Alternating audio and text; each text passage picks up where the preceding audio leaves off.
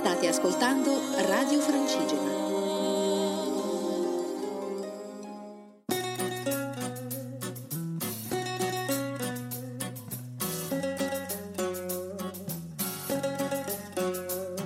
Camminare, camminare senza fretta ad arrivare, camminare, camminare per il gusto di partire. Ciao amici di Radio Francigena, sono Marco di Due Cuori in Cammino. Ci siamo sentiti l'ultima volta quando eravamo a Spotorno, vista mare, stavamo raggiungendo Noli, che ormai abbiamo raggiunto 4-5 giorni fa. È stata una bellissima giornata e ormai siamo a pochi chilometri dal confine francese. Oggi, nella tappa di oggi, raggiungeremo Sanremo. Negli ultimi giorni siamo stati accompagnati da un sacco di gruppetti. È da notare la tappa che abbiamo fatto tra Noli e Loano, una tappa relativamente breve che abbiamo fatto sul lungomare. Siamo stati accompagnati, per nostra sfortuna o fortuna, da un gruppo dell'atletica di Finale Ligure, tra cui una signora ultramaratoneta che ci ha fatto fare una camminata a ritmo serrato fino alla destinazione della giornata, fino a Loano. Abbiamo praticamente percorso 19 km in circa 3 ore e è stata veramente, veramente impegnativa.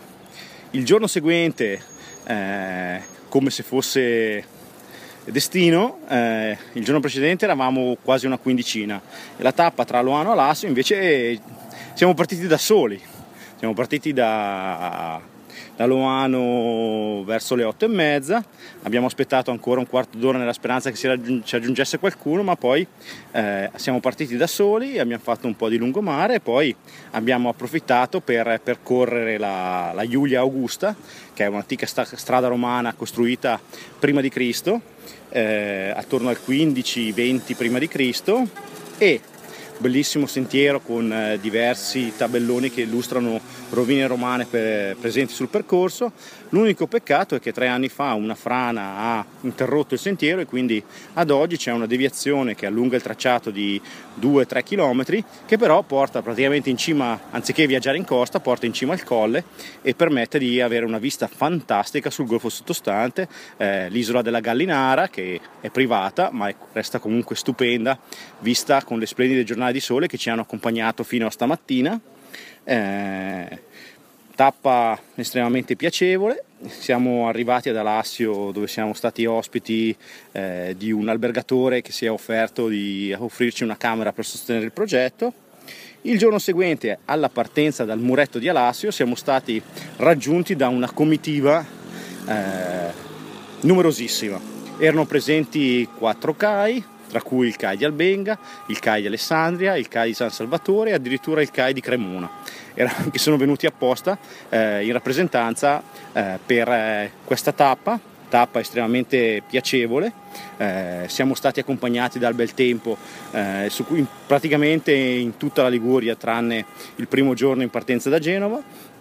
Questa comitiva CAI ci ha fatto percorrere un po' di sentieri, allungando notevolmente la tappa fino ad Andora. Ad Andora siamo stati ricevuti dall'assessore del comune, che poi ha provveduto a pubblicizzare l'iniziativa sul giornale locale. Abbiamo poi, una volta abbandonati dal CAI di Albenga, abbiamo proseguito poi per le montagne e abbiamo fatto tutta la costa per scendere dall'alto a Cervo. Cervo è un piccolissimo borghetto vista mare, tradizionale, stupendo, nel quale ci siamo fermati a fare un picnic in compagnia. Eravamo un gruppetto comunque ancora di una dozzina di persone, abbiamo fatto festa per un'oretta, godendoci la splendida giornata, per poi scendere a Diano Marina. A Diano Marina siamo stati ospiti di amici che ci hanno offerto una fantastica cena e una bellissima compagnia, amici che non vedevamo da un po' di tempo e che è sempre piacevole rincontrare dopo anni, anche solo per una serata. La mattina seguente da Diano Marina ci aspettavamo di essere soli, in realtà abbiamo trovato un gruppetto di 5 persone che che venivano dai più disparati punti d'Italia, da Milano, da Torino, eccetera eccetera, degli amici che hanno approfittato di questa tappa per incontrarsi e fare una tappa molto molto semplice con noi, una tappa principalmente pianeggiante che ci ha portato sul lungomare utilizzando la famosa incompiuta, praticamente fino a Imperia. Da Imperia poi abbiamo iniziato la salita verso Torrazza, un piccolo borgo dal quale si gode una vista spettacolare del mare, un borgo principalmente pedonale, molto, molto bello, molto caratteristico, e siamo stati ospiti ancora una volta di una famiglia a Torrazza che la mattina seguente ci ha accompagnato al punto di partenza per la tappa odierna, che siamo ormai a metà. Vi sto registrando questo podcast da Santo Stefano, dalla vecchia stazione di Santo Stefano. La pedonale che stiamo facendo è il tracciato della vecchia ferrovia abbandonata, che è stata trasformata in una ciclabile estremamente confortevole, con gallerie illuminate, corsia riservata per i pedoni, che praticamente procede fino a Sanremo e oltre. Quindi anche nella tappa di domani probabilmente inizieremo utilizzando questo tracciato. Anche oggi siamo accompagnati dal CAI di San Salvatore Monferrato, che ormai è la sesta tappa che fa con noi, quindi meritano veramente una menzione di merito, perché sono praticamente stati il nostro accompagnatore più fedele per le tappe qua sia nella parte dell'Oltrepo Pavese che nella parte ligure.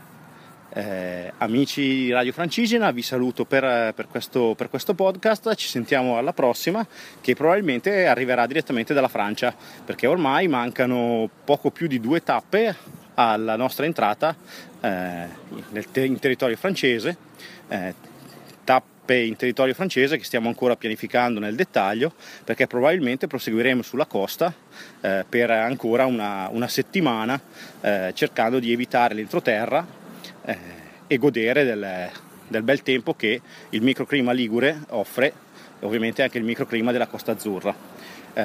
Ciao amici di Radio Francigena, sono Marco di Due Cuori in Cammino, alla prossima. Radio Francigena, un mondo in movimento.